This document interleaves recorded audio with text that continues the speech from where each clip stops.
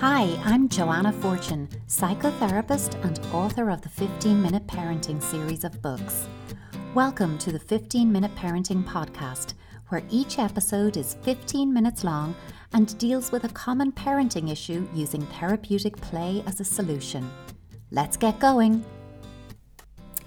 Hi, and welcome to this special episode where I'm focusing on the impact of COVID-19 on families, on the parent-child relationship. Over the course of this lockdown period and gradually as we begin to transition out of that, I am inundated with questions, queries, worries, social media messages, emails from all of you parents who are understandably anxious and concerned about what impact this has already had on your children or what it might have as we begin to move forward. And I just want to break down some of the questions that have been coming into me because I think there was a theme going through those, and that theme was parental anxiety. And that anxiety comes from such a good place. We all just want to know, is my child okay? Are they going to be okay through this? One of the biggest questions I've been asked is about social distancing, and it's in two ways. Is social distancing going to damage our children? And how do we explain it to them without compromising the quality of their development and the quality of their relationships? And I'm going to answer that first by saying a little yes and a little no. Social distancing is going to have a greater impact on some children rather than others. And what I mean by that is that the children who are under 7 years old are probably, and with rare exception, going to come out of this fairly okay. The reason for that is that children who are under 7 years old take their cues, their emotional lead, their guidance, the reference point they always go back to is their parents. Us parents are the ones our children who are under 7 years old need, rely and turn to. This is also key attachment formation time, and it is the nub of growth and development is the parent-child relationship at that stage. So this increased time with parents and with siblings will largely have benefited our under 7-year-old children so long as it doesn't go on any longer than this. And I think that's a really important caveat. If this was to go on longer than this 3 to 6 months, I would be concerned about even young children's development. But right now there can be pro-social benefits for them from this increased time with parents and siblings and all of the social and emotional growth and time that will have given. Now, the difference for me comes in when we start looking at middle childhood and early teenage years. So I'm really talking about 8 years old, right up to 15 years old. That age group, I think we are going to see an impact. I think the social distancing struggle for that age group is more significant. And there's a couple of reasons for that.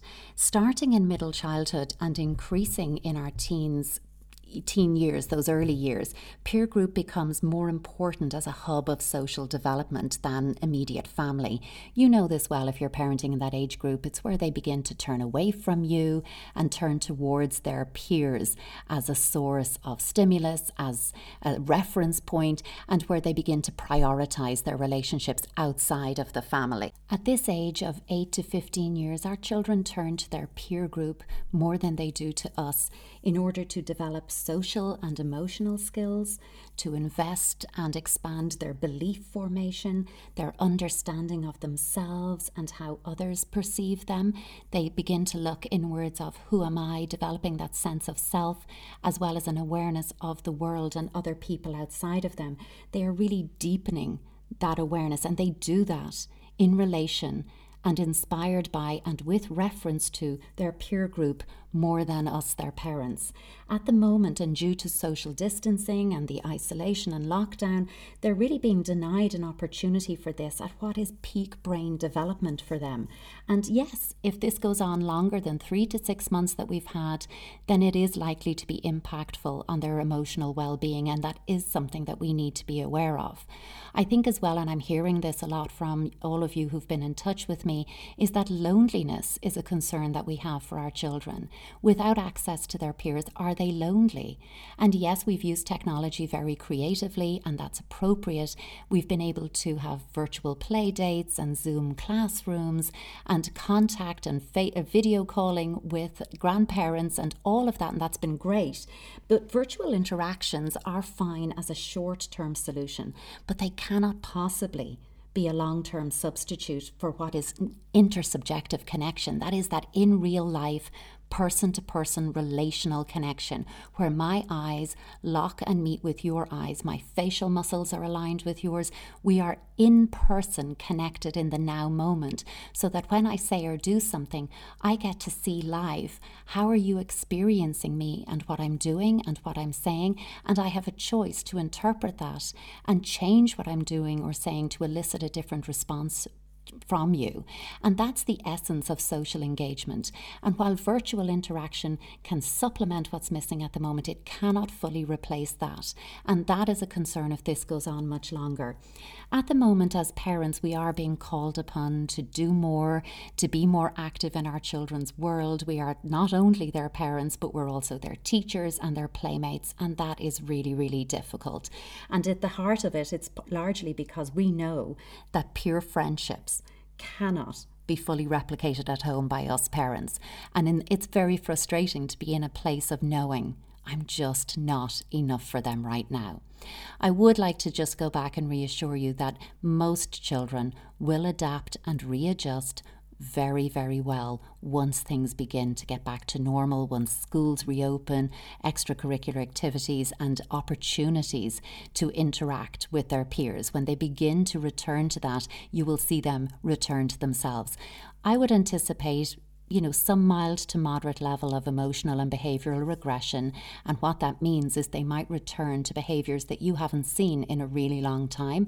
And we need to be patient, tolerant about that. We need to practice acceptance and empathy. Accept that this is what they need right now and empathize with the struggle that they're having.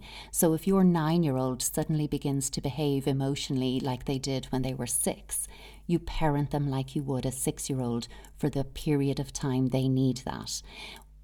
We're talking about 6 to 8 weeks. It really shouldn't go on for most children longer than that. I keep saying for most children because I do need to bear in mind, as we all do, that for some children this lockdown period has been particularly challenging. For some children, home is not their safe place. Perhaps school and the outside world was their sanctuary. The adults outside of their family were who they relied on as an emotional secure base and safe haven. And those children might take longer and need more emotional supports as they begin to adapt and readjust. And that's incumbent on all of us to be aware of and to make provision for those children and their needs. But for most children, we are looking to replace those opportunities for new experiences and discovery as best we can within the parent-child relationship at home. And how you do that is through opportunity for interactive play. And this is a great way to get our children used to engaging and interacting with others while abiding by social distancing. So you're going to use games and activities that have that inherently built in. You might stand, 2 meters apart from each other and play mirrors. So silently they have to look at you and copy everything that you do, but you can easily do that from a distance. Do it standing up and make the movements big, so there's a bit of movement, physical movement, and jumping around from side to side, because that's also going to help with regulation. You can move from a game of mirrors where you're flapping your arms, jumping side to side, turning around, and you can then move into eye signals. In this activity you can still stand apart, but you must lock your eyes and your gaze together, because your head is not going to move, just your eyes. If your eyes move to the right, your child jumps in that direction. If your eyes move to the left, your child jumps in that direction. If you blink your eyes really quickly, they turn around in a circle once. If you look upwards, they can jump forward. If you look down, they jump back. And this really calls upon high engagement level. They've got to really tune into you without being too close, without touching you. You're building that connection and that capacity. Those types of games are really useful right now. I think as well, and this is coming up a lot, is about screen time. And I'm getting tons of messages from parents who are filled with guilt about over-relying on screen time, the amount of screen time that our children are getting. And I'm going to ask you to take a deep breath and exhale and give yourself a break. Extraordinary times call for extraordinary measures. So there are ways that you can modulate some of the impact that increased screen time is going to have, though. And one of those is to create a movie scavenger hunt. For this, you're going to play the movie because you need that block of time to maybe do a work call or get something done. But you're going to give your child or children a list of household items and a pencil. And as they watch their movie, they have to tick off those items on the list as they spot them in the movie. It stops them becoming virtually overstimulated. It keeps them engaged in the now moment, and it makes it a more interesting activity because at the end you can come in and say, okay, let's compare our lists. What did you see? Where did you see it? And see who got what and who's missing what and how much fun they had doing it. Then you could sit and do a reflective piece on what they've been watching by playing the director game and saying, okay, so you've just watched this movie. What was the best bit about it? And what bit would you like to change? If you were director of this movie and you could yell cut and delete a scene, what scene would you delete and what would you put in instead? And how would that new scene change the outcome of the movie? That sounds so interesting. Let's draw out that new scene that you've just created. And you're now making it a much more engaging activity and offsetting the potential damage that too much screen time can do on our kids in terms of overstimulating them, affecting their behavior, and making it hard for them to come back into that person-to-person piece at the end.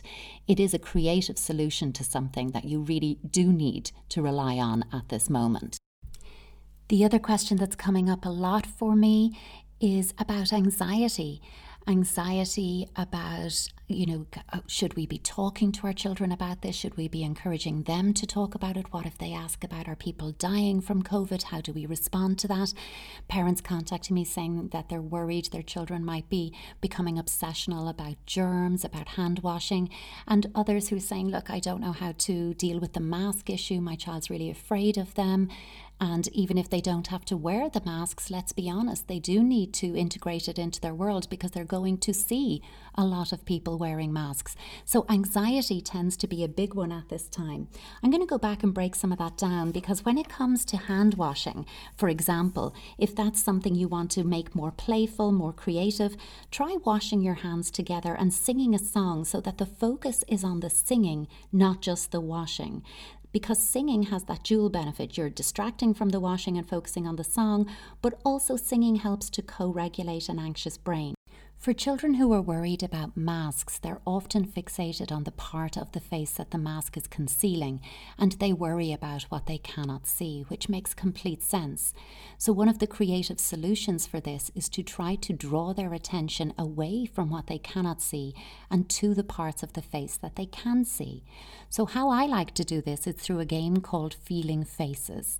And what you do is cover up from your nose down. You can do that with a piece of paper or you could use a mask. I would suggest starting with a piece of paper and building up to a mask.